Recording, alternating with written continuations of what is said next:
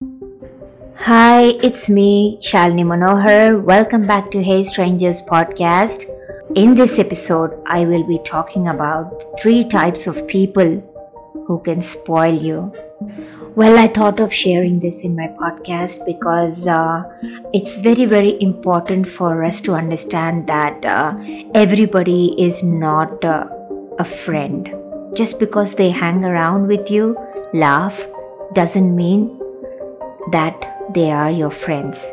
I've already spoken about this in one of my episodes. People are very good in pretending, so never fall in that trap.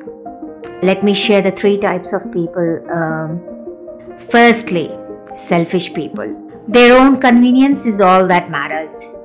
Remember, selfish people don't care about you unless you're doing something for them, and also don't care when you're alone. I have personally experienced this.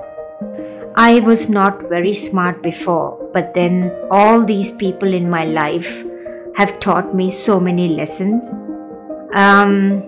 Just stay away from selfish people. They can easily spoil you. Number 2, egoistic person.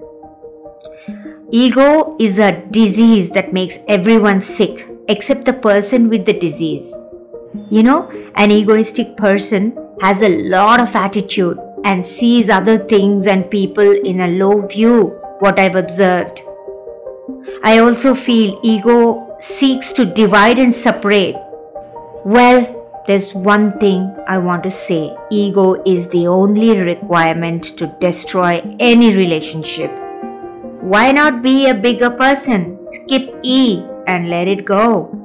If somebody has ego problems, I just stay away from them. You can actually see them and you can feel the ego in them easily. Well, the third one is jealous people. I feel it's a mental cancer. Comparison is a very foolish behavior because each and every person is unique and is incomparable.